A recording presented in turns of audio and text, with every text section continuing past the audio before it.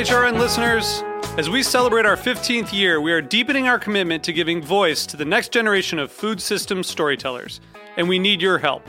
Our internship and fellowship programs help activate new possibilities for underrepresented and underestimated young people through experiential journalism, audio engineering, and production training. Through these unique programs, HRN helps food equity stewards build essential workforce readiness skills that expand their potential and foster economic mobility. Please consider supporting these critical programs. And with a minimum donation, you can be entered to win a dinner for two at an amazing restaurant in one of 8 cities and tickets to a concert at a great venue in one of those cities. We have incredible partners across the country who have donated, as they also share our passion for helping to educate the next generation of food systems storytellers. Check out heritageradionetwork.org/15 to donate and enter to win today. That's heritageradionetwork.org/15 to donate and enter to win today. And make sure you donate before March 31st. Thank you. This episode is brought to you by Visit Ithaca. Ithaca, New York boasts an authentic craft beverage experience, tasty farm-to-table culinary adventures, and scenic outdoor recreation among 150 waterfalls. Plan your trip today with help from visitithaca.com.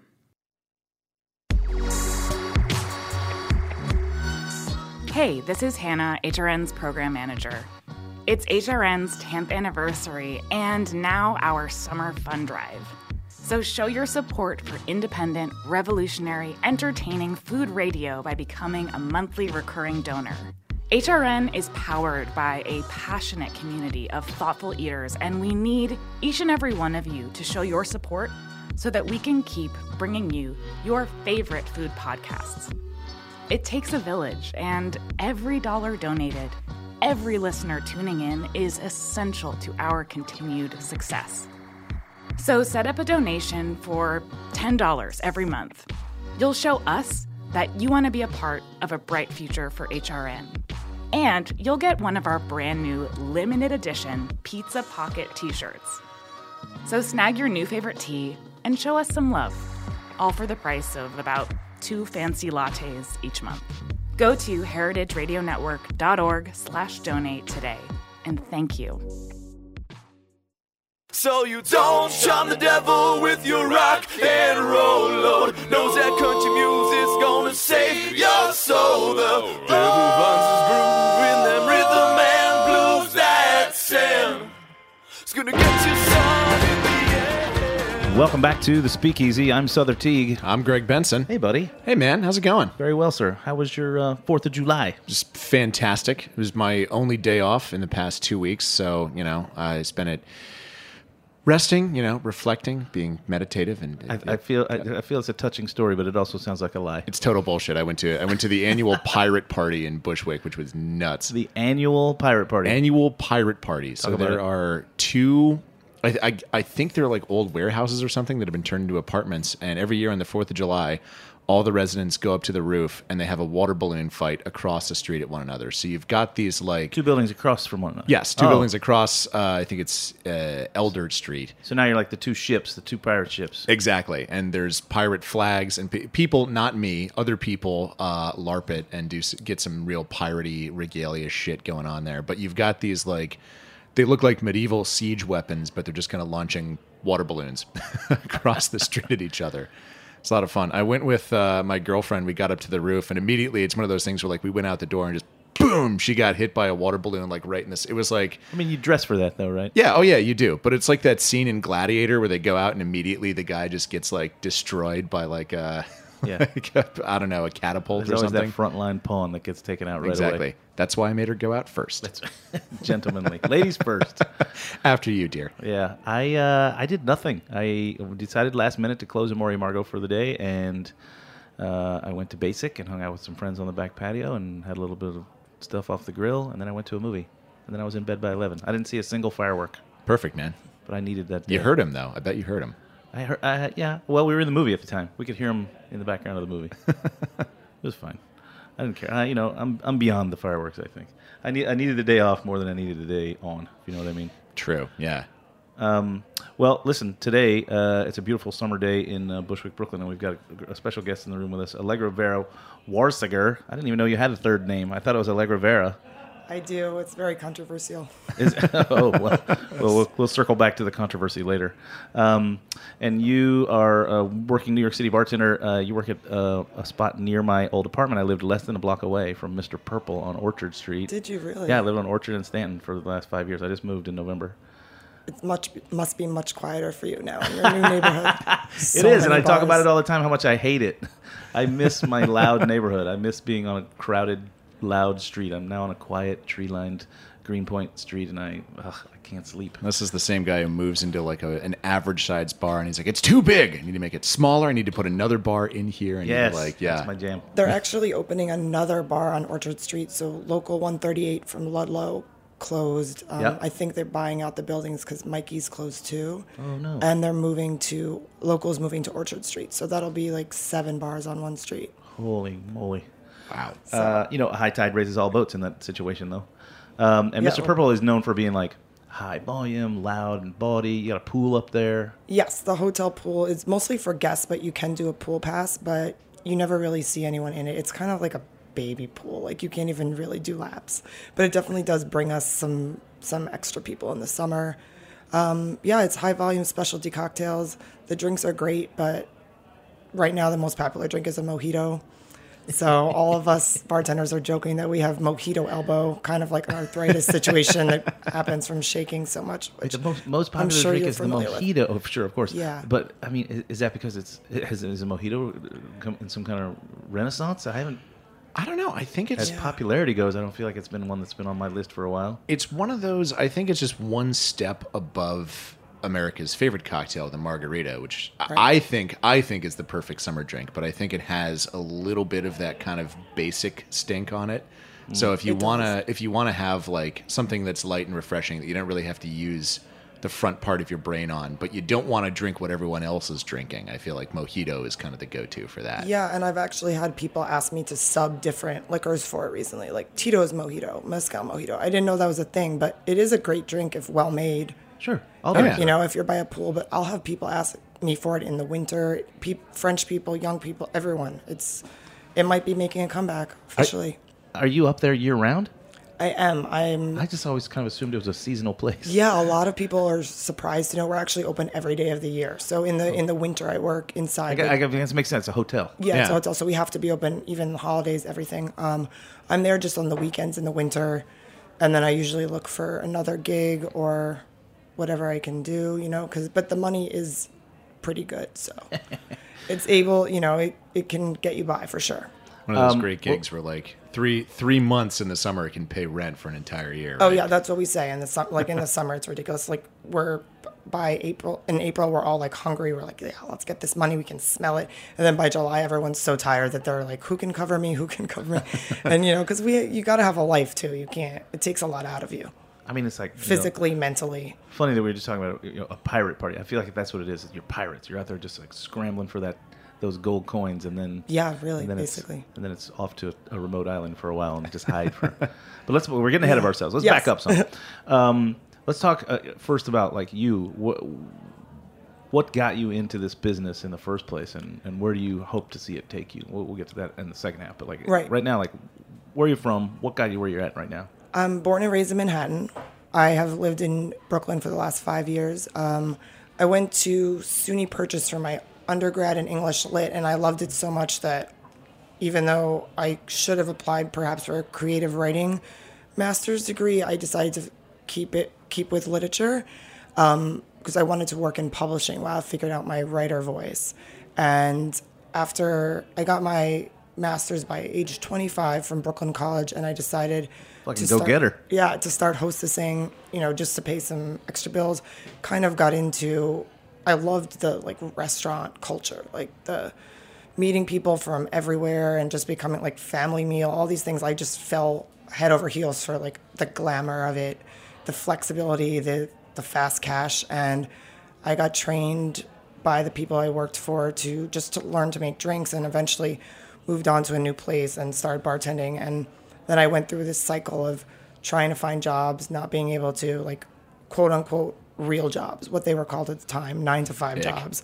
Yeah, and I felt like there was something wrong with me that I Shit enjoyed. pays my rent. It's fucking real. Yeah, exactly. But I enjoyed like the night owl life, and so I just kept kind of going deeper and deeper into it.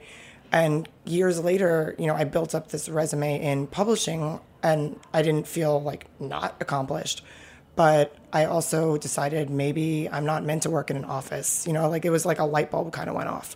It's like maybe I can just do this and write, and I don't ever have to like get dressed up and go to Midtown every day and sit in a cubicle. Like maybe there are other options. And as that was happening, the economy was changing, the world was changing, the cocktail world, was making a comeback. So doors just kind of kept opening for me.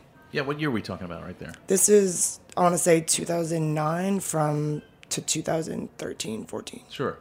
Yeah, all right. Yeah. That's a good window when the cocktail Yeah, revolution was really hitting the ground. Yeah, I was rubber like to the road. 25 to about 27, 28. Mm-hmm. It's kind of fun. It's always amused me that happened not by coincidence. I think around the time that and air quotes for our listeners, real job economy started collapsing. Yeah. Right. It's also with the gentrification of Brooklyn. Lots of people moving here from the Midwest that also realized perhaps they didn't want to have a traditional job. Well, from all over the world, not just there. But I feel like my own path is very parallel to the way things changed. So, Yeah. I mean, that's here the we way. are. That's just the way things move, right? Right. You become part of the flow, Tide. the flow of the tide. Sure. Exactly. And also, it seems like it's at least worth mentioning. You were heading into the world of publishing, and I feel like at that same time, it's like we're getting further and further away from printed material, right? We're just Right. getting into internet and listicles, etc. Yeah, Right, 240 characters. Yeah, every day it would Yeah. be like I'd be reading the news or applying for jobs, and it was just like, this magazine's closing. I mean, I had interviews with like New York Review of Books and stuff. Doors were opening for me, and I kept at it, but I kind of got defeated at some points, and at that point, I'd basically say like, fuck this, and I'd throw myself back into bartending and look for the next bar gig, and I'd be like, you know what, this is enough. Like I'm making movements, I'm moving forward, so maybe this is enough. And here we are. Well, yeah, I mean that's kind of that's always been one of my favorite parts of this is how many, not just creatives there are in this industry, but how many, I guess this is just going to be the pirate show. How many pirate creatives there are? Like people who are smart, motivated, curious, like want to try and make something new every day, but also would never be the type of person that would like wake up and have a cup of herbal tea and just like write on a laptop in a backyard with some deer around. Yeah. You crave that hustle, and I think that's why people keep coming back, and eventually you find a way to wed those two things. Especially like growing up in Manhattan, which is like the hustle capital of the world. Like I just have it in me to just move fast, to crave change and movement. But I felt like there was something wrong with my path for a while until, I saw happening around me, so many people were going through the same thing. And that's really, that contributed to the light bulb, the aha moment where I was like, I should stop looking for full-time jobs because I don't think it's going to make me happy. And at this point, like the idea of switching to like getting up at 6 o'clock in the morning when I was going to bed at 6 a.m. was like, no, thanks. I don't want to go to bed at 6 a.m. anymore, and I don't. But still, I just knew that was going to be a drastic lifestyle change that I wasn't necessarily prepared for. Well, let's talk about that more, because I think that's that fear that kind of like, okay, is this or not? I guess fear is the wrong word. This kind of drive to have that the middle class white picket fence 9-to-5 thing is something that I think plagues a lot of young people in this industry and drives out people Definitely I think does. otherwise would be very happy in making a career here. Is certainly something that I struggled with in my 20s. So you say you kind of reached a point where you were like, no, fuck it. I've planted my flag. I'm good at this. I want to do it. Like, talk about getting to that revelation. Yeah, that was a good moment for me. And then, I'm an only child and very close with my parents, and talking to them about, because they invested in me, like they lent me money for grad school, all that. So I didn't want to let them down. That was a big thing for me. But then once I talked to them and explained that like I was serious about this, and it wasn't just like me doing this to party, but I was like genuinely learning things, meeting new people, and I liked the gig. And then they accepted that. And then I was like, okay, now I feel at peace with this kind of. Well, I mean, I don't always look at the bottom line, although I always look at the bottom line. It's hard to also argue with the fact that you were, apparently, it seems, you made money. Yeah, You were paying your bills. More money than I would have in. You were doing in an more than entry paying level. your bills. You Yeah, were paying exactly. your bills and putting some savings away and Yep. and pursuing other, recreational activities and even pursuing your intellectual activities based on the money that you were making in a field that somehow people said to you wasn't real. And again, I gave myself financial freedom and the freedom to I can take the entire month of January off and just travel because Right. I have money and I work is slow, so I can take time off, get my shifts covered. I'm free, Yeah. and that was awesome. That was that opened the doors. And Right. I defy any yeah. of the listeners who are an accountant to do that. Right, exactly. You're not going to be able to look at your boss and just be like, "I'm taking the month off." Right, teachers. I got my shifts covered. I'm taking the yeah, month exactly. off. They're like, what? No, not how it only works. you can do this job. That's so not yeah, how it works, yeah. there is a freedom in that, financial freedom, creative freedom to pursue whatever interests you have on the side on your days off. You don't. If you're not a manager or bar owner or anything, you can leave the stress of the shift behind you. It took me years to get good at that though, because I would come home and have nightmares of service tickets, printing and stuff, and then I learned to compartmentalize and just leave it behind, and that also helped. But then I'm trying to write about it, so that's also something I'm thinking about. The bartending industry constantly. It's always on my brain, taking notes, thinking what's the new bar, what are people doing these days, and on my nights off I like to go out and eat and drink. It's my favorite thing to do. Yeah. I mean, yeah, that's That's everybody's favorite thing to do. yeah, right. And it's also a little bit of subtle research for what your next intent is. Exactly. Right? Well, what Greg said, you're kind of finding a way to wed the two things, right? You've got your Exactly. your degree and you've got your current career in the bar, and now you're putting those two things together. You're going to make a book. Yeah. So what a great spot to stop and Yeah. hear from our sponsors. We'll come right back with Allegra Vera, and we'll continue talking about what she's got going on soon with her writing. Stay tuned.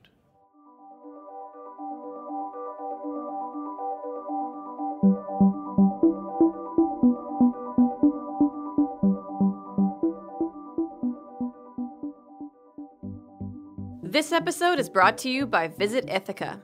Located in New York's Finger Lakes region, Ithaca boasts an authentic craft beverage experience, tasty farm-to-table culinary adventures, and scenic outdoor recreation. As the saying goes, Ithaca is gorgeous. The city is home to 150 waterfalls and gorges sprinkled through its downtown and sloping hillsides. State parks and acres of natural lands offer outdoor recreation for every level of enthusiast. Come stroll among the cool ravines, scenic hiking trails, and natural vistas. Ithaca is home to Ivy League Cornell University and Ithaca College, resulting in an influx of new cultures, new tastes, and new energy every year. There's so much to explore, from art galleries and museums to unique attractions like the Cornell Lab of Ornithology. Ithaca sits at the heart of a blossoming heritage and craft cider industry. Some of these delicious ciders can be bought in market, but many of the most unique varieties can only be experienced with a visit to Ithaca and this great cider region. Go to visitithaca.com to get inspired and plan your trip today.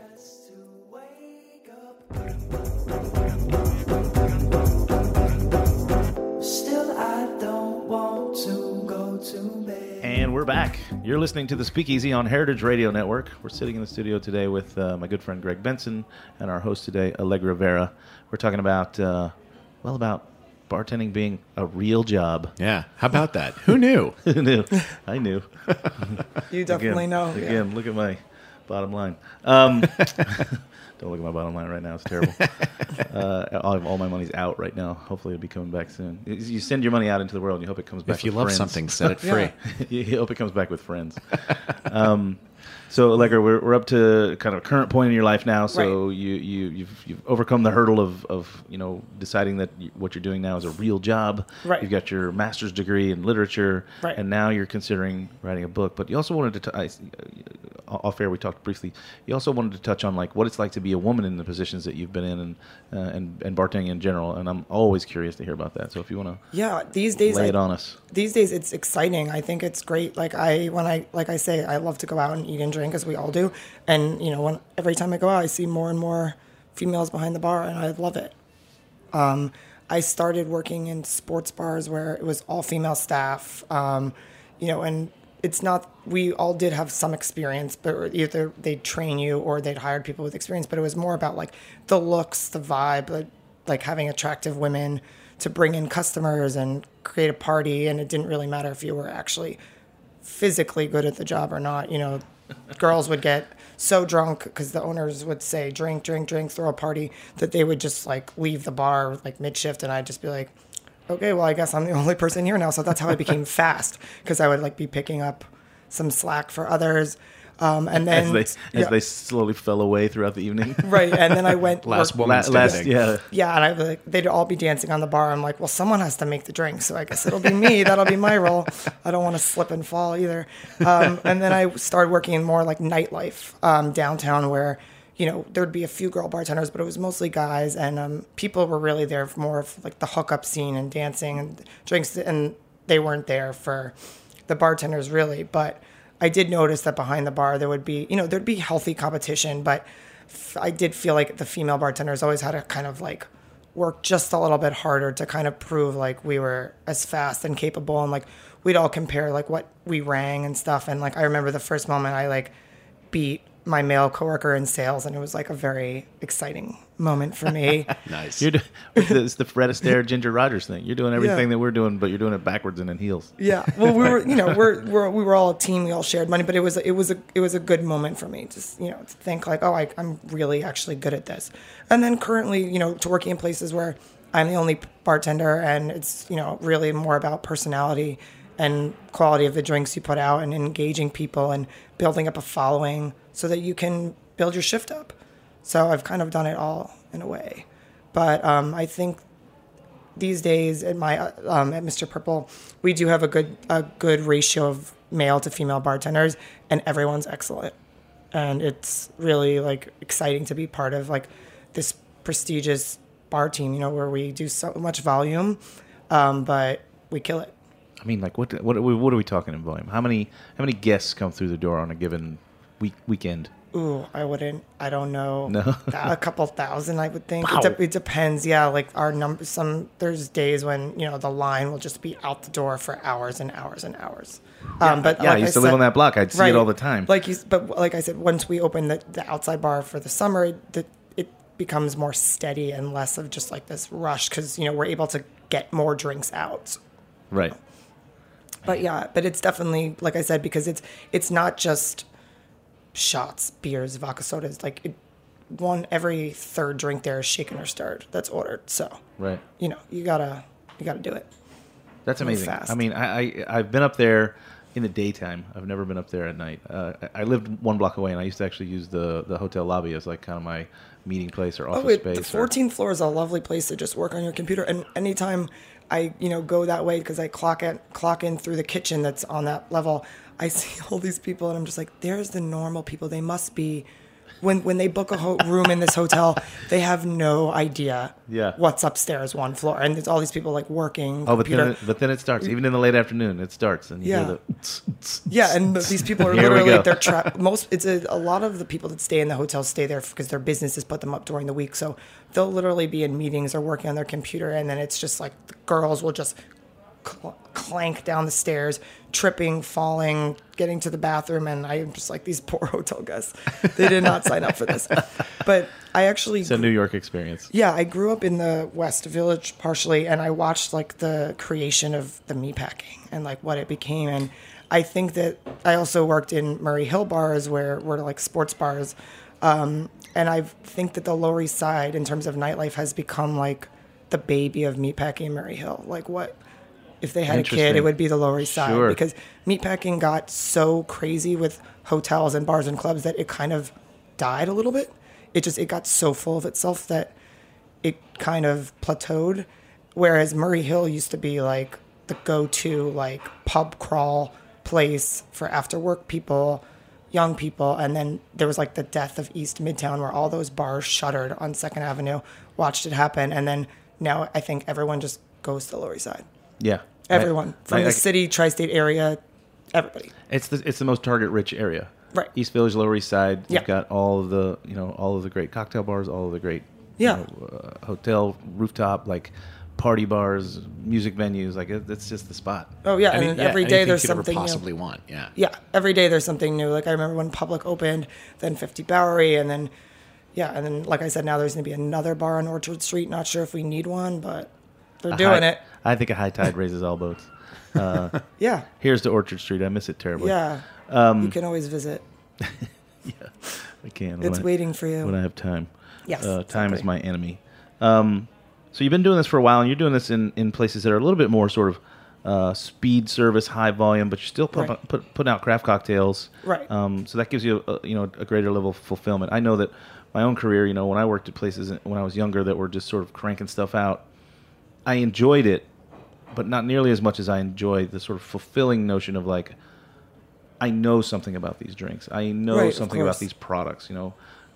Sure, can I put dollars in the drawer and in my pocket selling vodka sodas? I can, but there's nothing there. There's no substance there, right? Right. It can be. But so you you're can feel empty. So you're rocking places that kind of cut the jib and do both of those things, right? Right. Yeah. They're found a happy medium.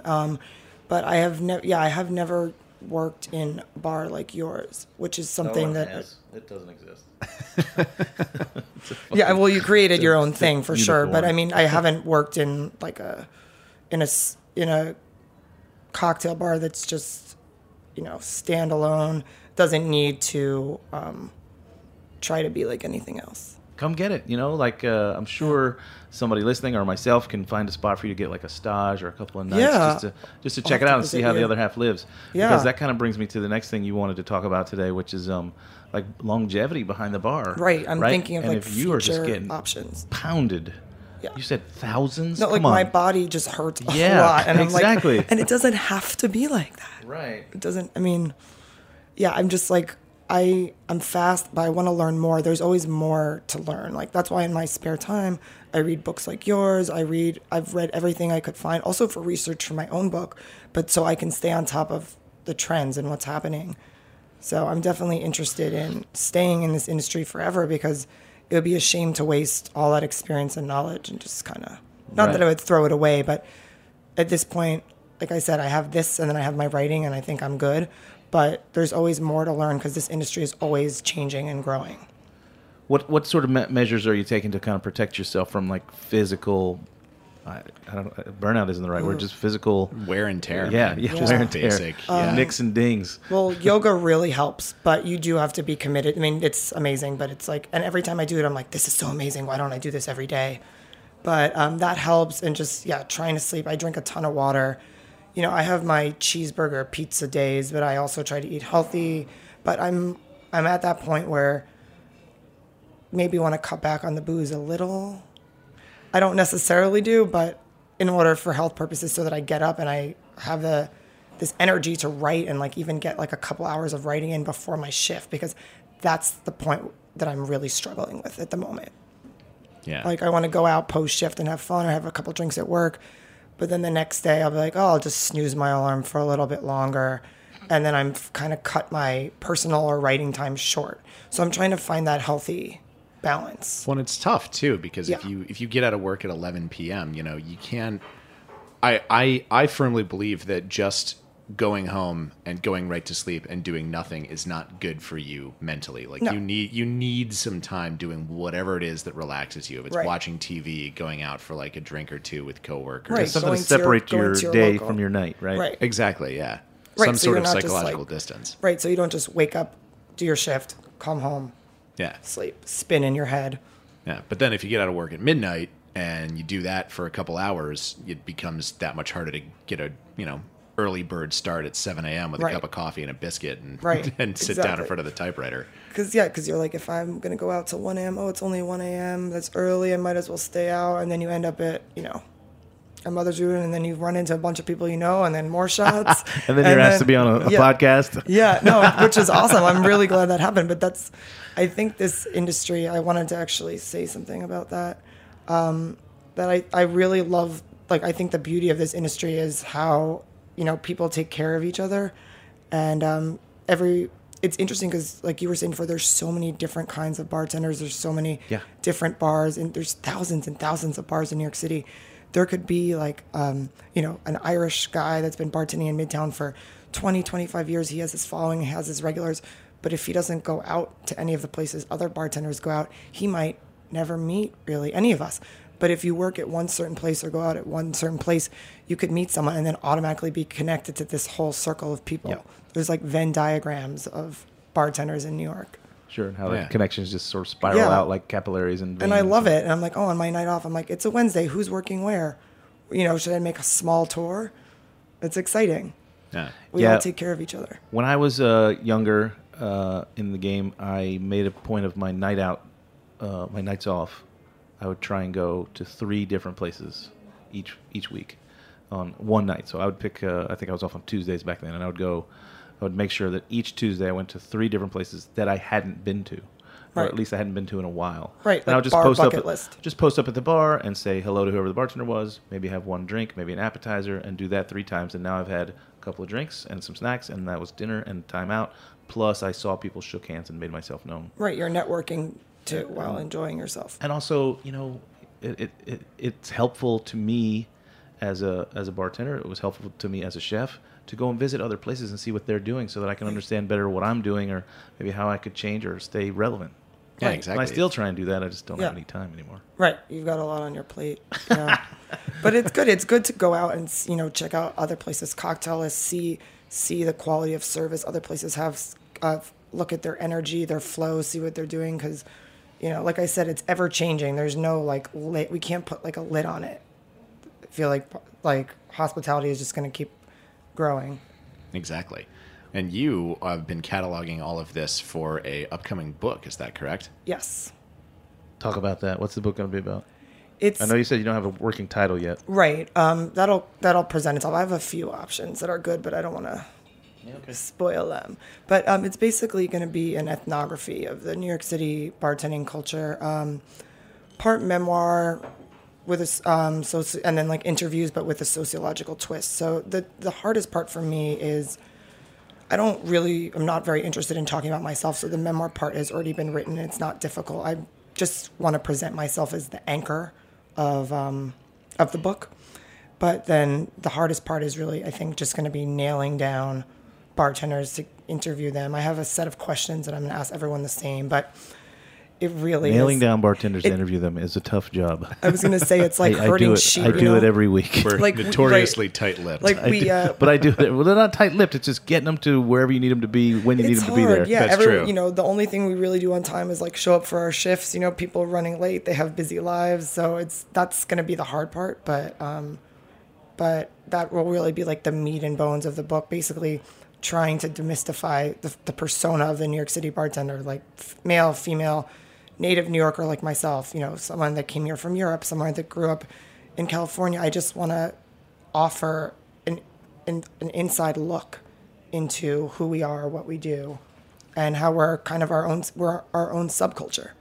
On this level, how do you think, like you said, the New York City bartender, how do you think the New York City bartender differs from the London bartender or the Des Moines, Iowa bartender? Or I think that's an interesting question. I haven't really thought about that. I mean, I'm pretty well traveled, so I do have some notes on the different cities that I have been to, and I know that there's certain classic cocktails that have started in places like London, other cities, but I guess that it's more diverse here, that, people come from all over the world to work here. We have probably the biggest amount of bars and restaurants.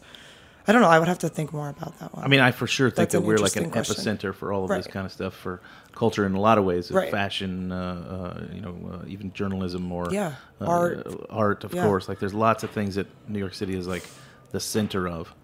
For me, it's the And, just universe. and that draws, right? Yeah. That creates a gravity that people draws wanna people move in. to New York. Yeah, I'm just more for me. It's like it's writing what I know. Like, this is who I am. This has been my experience. This is what I've observed. These are my friends. These are people I'm personally connected to. Just trying to portray my world, but again, kind of just not harp on myself too much, because people, sure, they want to hear about you and your background, but they want stories. They want the dirt.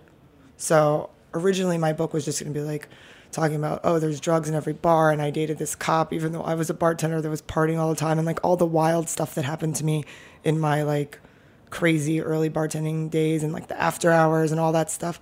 But I can write a little bit about that, but the book has matured as I've matured. So I just really want it to be as sociological as possible so that I can contribute something to the conversation. How long have you been cooking this idea? Like 5 or 6 years. Yeah, okay. Yeah, life gets in the way. It took me 9 years to get my book out. It gets in the way. It really does. Yeah, I was ruminating for 9 years before. Yeah.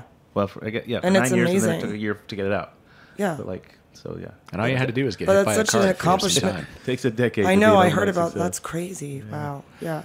Life sets you back sometimes, or sometimes I also tell myself, like, if it's not done yet, it's because it's not supposed to be. You know what I mean? Like, there's every day something new happens that is adding to it. Yeah, I mean, if you're doing like a Margaret Mead anthropology study of it, it's always changing. It's Right. always going to be evolving. There's always new people doing new things and Exactly. new trends. Like the mojito's back. Apparently, you Right. didn't know that. But Yeah, right? Yeah. Just talk to a Lower Shocking. East Side rooftop bartender. But yeah, like I said, there's no lid to it. So I have to discipline myself and say, this is where I'm going to stop. I'm going to stop paying attention to the outside world. I'm only going to work with the material that I have and the experience that I have and get these interviews out. Otherwise, I feel like I'll just keep procrastinating. Yeah, I need yeah. to draw that line in the sand for myself. Like, stop now, finish this, and then you can change the introduction. You can start a social media. Like, that will all come later. Yeah. But if I don't get these interviews and all that stuff down in the editing, then, years are going to go by. Yeah, you And just they got to get already it have. started. Yeah, exactly. And for me anyway, it was a matter of setting myself deadlines. I had to go by the rule of I don't need more time. I need a deadline. Right, So exactly. Give yourself a deadline. Stick to it. Don't miss it. Yeah, and and I repeat. work much better when I have those deadlines or someone on me, especially like that's another good thing about bartending. You have to be somewhere at a certain time and you have to do this and it's your time is money. And that I have such bad ADD that something like that does help me. Yeah, me too. Otherwise, I'm like, squirrel. Yeah. I'll also just procrastinate. Yeah, exactly. And I did the same even when I was writing my book. I would procrastinate as well. Like I would have my deadline, which was every Tuesday. That's great. And many overnight Mondays I would stay up to get it out. Right, but you would do it. But I would do it made because the happen. deadline's the deadline. Right. Don't break the deadline. Yeah. You don't ask for more time, just do it. Yeah. Yeah.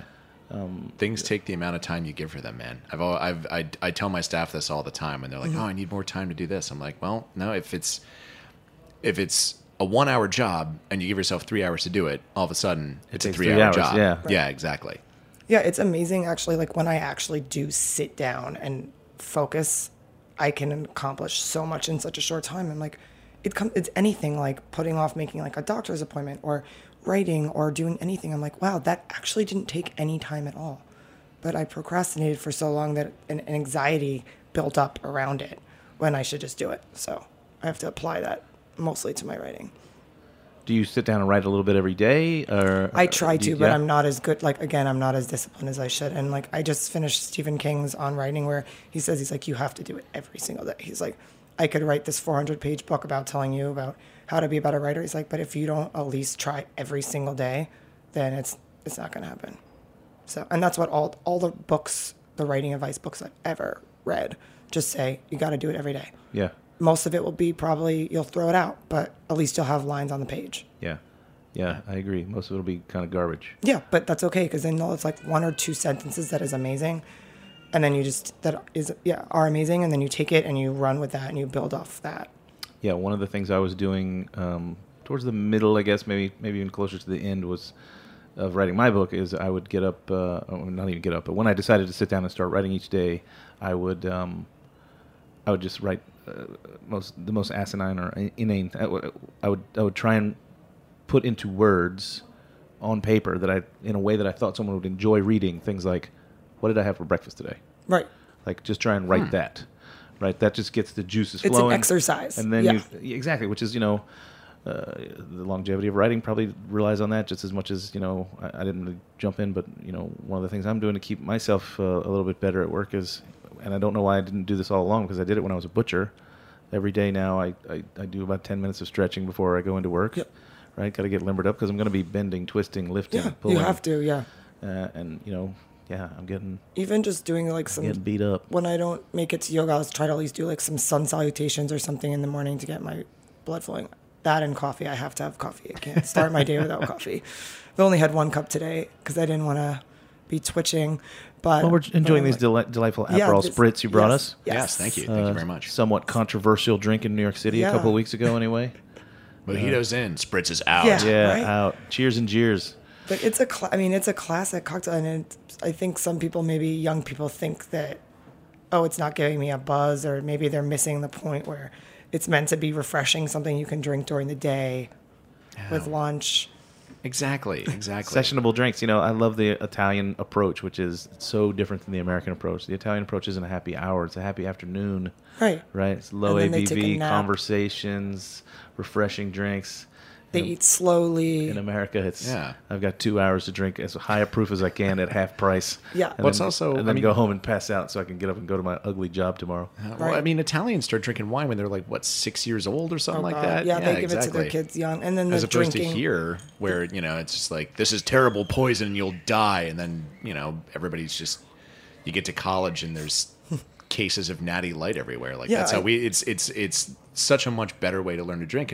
Going back to what you were talking about getting to that point when you get older and wanting to limit the amount of drinking that you do, or at least kind of look at it and say, am I doing this in the most healthy way possible? The healthiest way, Right. I think, is just, to do a low ABV drink over the course of several hours. So I you have can, gotten a lot better. Yeah, I mean, all about Amaros. I've started, when I go out to my local, because I still need that.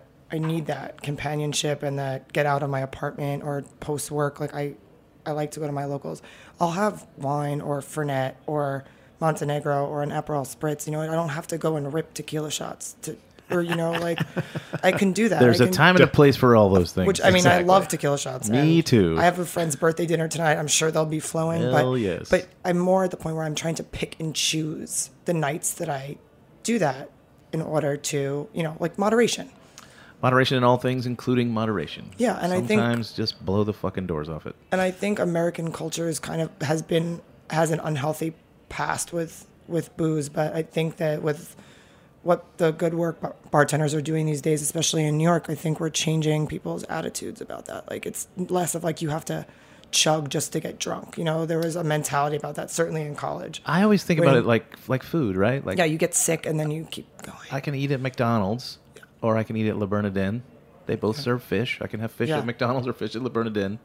One is cuisine and dining, and one is fuel. Right, So exactly. drinking is the same, right? There are nights that I'm just out there to get tanked up. Yeah, then and those there- are fun nights. And then there are nights I just want to go like enjoy a thing and be in a space with some people and get a little buzz. Yeah, there's some nights I'm like, oh God, I've had such a bad week, or going through some stuff in the last few months. I'm like, I just want to go out and get drunk. And then there's nights where I'm like, I'm just craving like a really good egg white cocktail or something. Where should I go? Yeah. Well, so you're working at places that have literally thousands of people coming through the door. So it doesn't seem to me that you're in a position that needs to like sell yourself outside of that to quote unquote build your night. Right, I've gotten to the do you- point. My other job, though, I do because Yeah? the Hive is it's about 6 months old, and I work the slower nights, so I have built them up. But it can be quite exhausting. What's the Hive all about? It's a gastropub, art farm to mostly farm to table, local when they can. The owner is a first time restaurant owner, but she's awesome. But the cocktail program is amazing. It's like all a lot to do with bees, so it's like honey infusions, and everything's a twist on a classic. But they do a really good job of making it their own. But I don't know. The location is pretty good. It's on North 7th and Kent on the north side. So it wasn't anything before. The owner was kind of waiting for the landlord was waiting for the waterfront to build up. But it's just, with a new place, it's tricky. That's why I wanted to talk about social media too, about how that can really affect business and absolutely. things like Yelp. And it's just interesting to watch, especially when something's so new, you can really see how it could go in either way. Yeah, the from impact. social media. Yeah, So what are you doing? You got an Instagram or something over there? Or? they do have an Instagram. I think she Are hired. you running it though? No, I'm not. I think she hired someone who does it for a living, an influencer, to take care of it. I don't really know enough about it because I'm only there twice a week, but the difference is fascinating between where I work. One day I just show up and all I need to do is show up and be good at my job because the customers will come to a point, and other to work at a place where I feel like I have to promote my night, which Yeah. I did for a long time, and I don't mind doing it, but after a while, it can be exhausting. Sometimes I'm like, I just want the volume. Yeah. I'm in that weird mode. I was telling him before we went on air that I'm trying to figure out what would be like the happy medium Yeah. of places. Well, I think, I don't know that there's necessarily a happy medium Or a of perfect specific spaces, Yeah. but I do know a lot of bartenders, and we interview a lot of bartenders on the Yeah. show who have their sort of like what I said, sort of fulfilling, crafty, Right. more knowledge-based, etc. Right. gig. Which that is for me, for sure. Yeah, they have that gig, and they also have a gig where they're just like crushingly Volume. busy. Yeah. Got to get the lead out, man. Well, I Yeah. like switching it up. It really keeps things interesting. Yeah, it keeps if- you on your toes, keeps your Yeah. mind, firing on all cylinders because you're in different scenarios all the time. Right. If you're like burnt out from one, and it helps to show up somewhere different. Like, oh, I can have a different experience behind the bar tonight. Sure, because you can always integrate that knowledge into that high volume place and Right. delight someone with something they never heard of, even Yeah. if it only happens once or twice out of 1,000 guests a night. Yeah, and then the opposite is true too. You can be at the craftier place, but you can turn on the heat if the crowd comes in. Oh yeah, because there are times when we do get hits and like I'm by myself and no bar back, and I can just crush it. Yeah. And they're like, the waitresses are like, "You're so fast, thank you." I'm like, I do this for a living. Yeah, it's No, a my- real job. It's a a real real job. Circling back to the top. Yeah.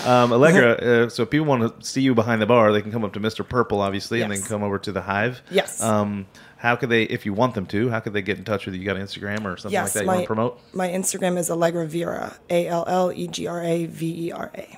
Yeah, I think Instagram is the easiest way to get a hold of It anybody is. these days. After asking that sort of same question at the end of every episode, the answer is always Instagram now. Exactly. Yeah. It used to be like, here's my email, try my Facebook, but No, now it's it's- just Instagram. It's so important I've seen it just affect bars I've worked in, also places where, for example, like a place like Mr. Purple, a lot of people come up, have a drink, but they do it for the gram, as we say, Yeah. because they'll concoct a whole photo shoot and Cocktails, and tourism. They know what they're doing. Yeah, man. Yeah, Cocktail tourism, it's a real thing. it is. Well, thank you so much for being on the show with us today. Thanks again for bringing us some Aperol Spritzes. Yeah, thank you for having me. Delightful and honestly the perfect drink for today.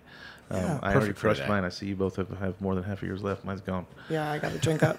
Well, you got to go to work afterwards. We have Yeah, I know. a long, slow day. Yeah, of we're drinking. Well, there both you we're both go. off. I'm gonna head to Cocktail Kingdom after to check out their offices, maybe get some tools from my home bar, and then I have a friend's birthday, so it should be a good day. Yeah, Nice. outstanding. Thanks And for actually, fitting me in, also, guys. also tonight is Cabinet is having their sort of weirdly second opening party. I don't What get place? it. Cabinet, which is Cabinet, the okay. Mezcal and Rye whiskey spot that's owned by Greg Boehm of Cocktail Kingdom. I'm Oh headed wow, over there. okay. It's right over in the Yeah. neighbor to me in the East Village on 9th and C in the former Mace space, which he's also Oh, yeah. which he also has a part of. So they moved Mace over to 12th and A, and Right. and the old Mace space is now called Cabinet. And it's focused heavily on Mezcal and Rye whiskey.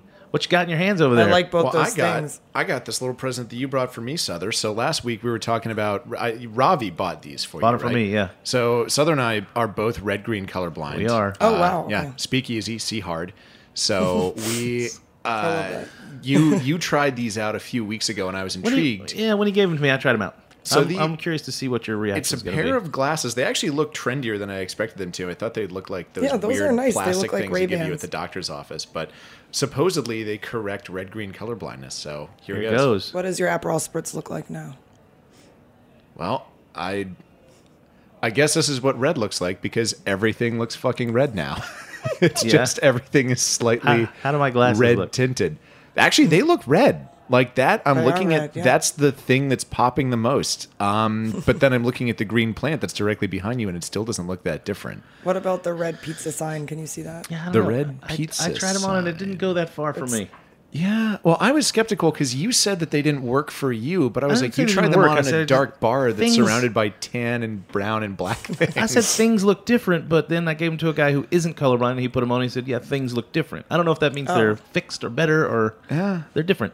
I mean, yeah, it's different. Kind of feel like I'm, in the opening sequences of Apocalypse Now or something, where everything's kind of red tinted or Well, I'm just going at into work sunset. tonight more. They look and good though. I'm Thank you. Yeah, Thank they you. do. They look very like chips. You should. Yeah. Are you going to wear them at work?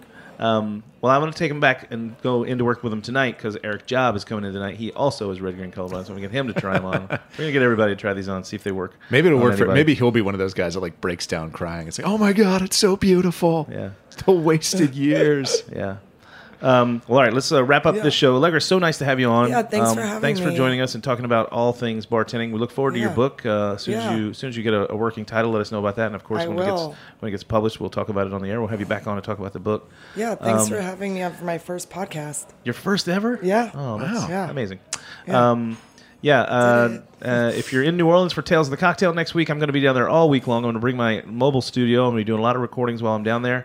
And Wednesday night in particular, I'm going to be at Cane and Table doing the kickoff party with the Sexton Irish Whiskey with Damon Bolte. The two of us are going to be making Irish whiskey cocktails at Cane and Table all evening long and serving some snacks and bites to all the local bartenders as well as all the bartenders from all over the world. So hope to see you at Tales of the Cocktail. Guys, thanks for tuning in to the Speakeasy. Cheers. We'll talk to you next week. Cheers.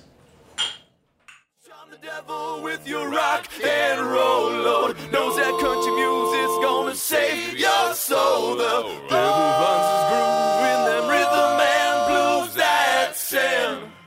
It's gonna get you son in the end. Want more of the Speakeasy? Follow us and ask questions on Instagram at Speakeasy Podcast or on Twitter at Speakeasy Radio. You can find Damon at Damon Bolte, and you can find me at Creative Drunk on all platforms. Take a moment to write us a review on Apple Podcasts or your favorite platform, and give us a star rating, 5 if possible. If you're visiting New York City or a resident, stop by the studio and hang out with us during an episode.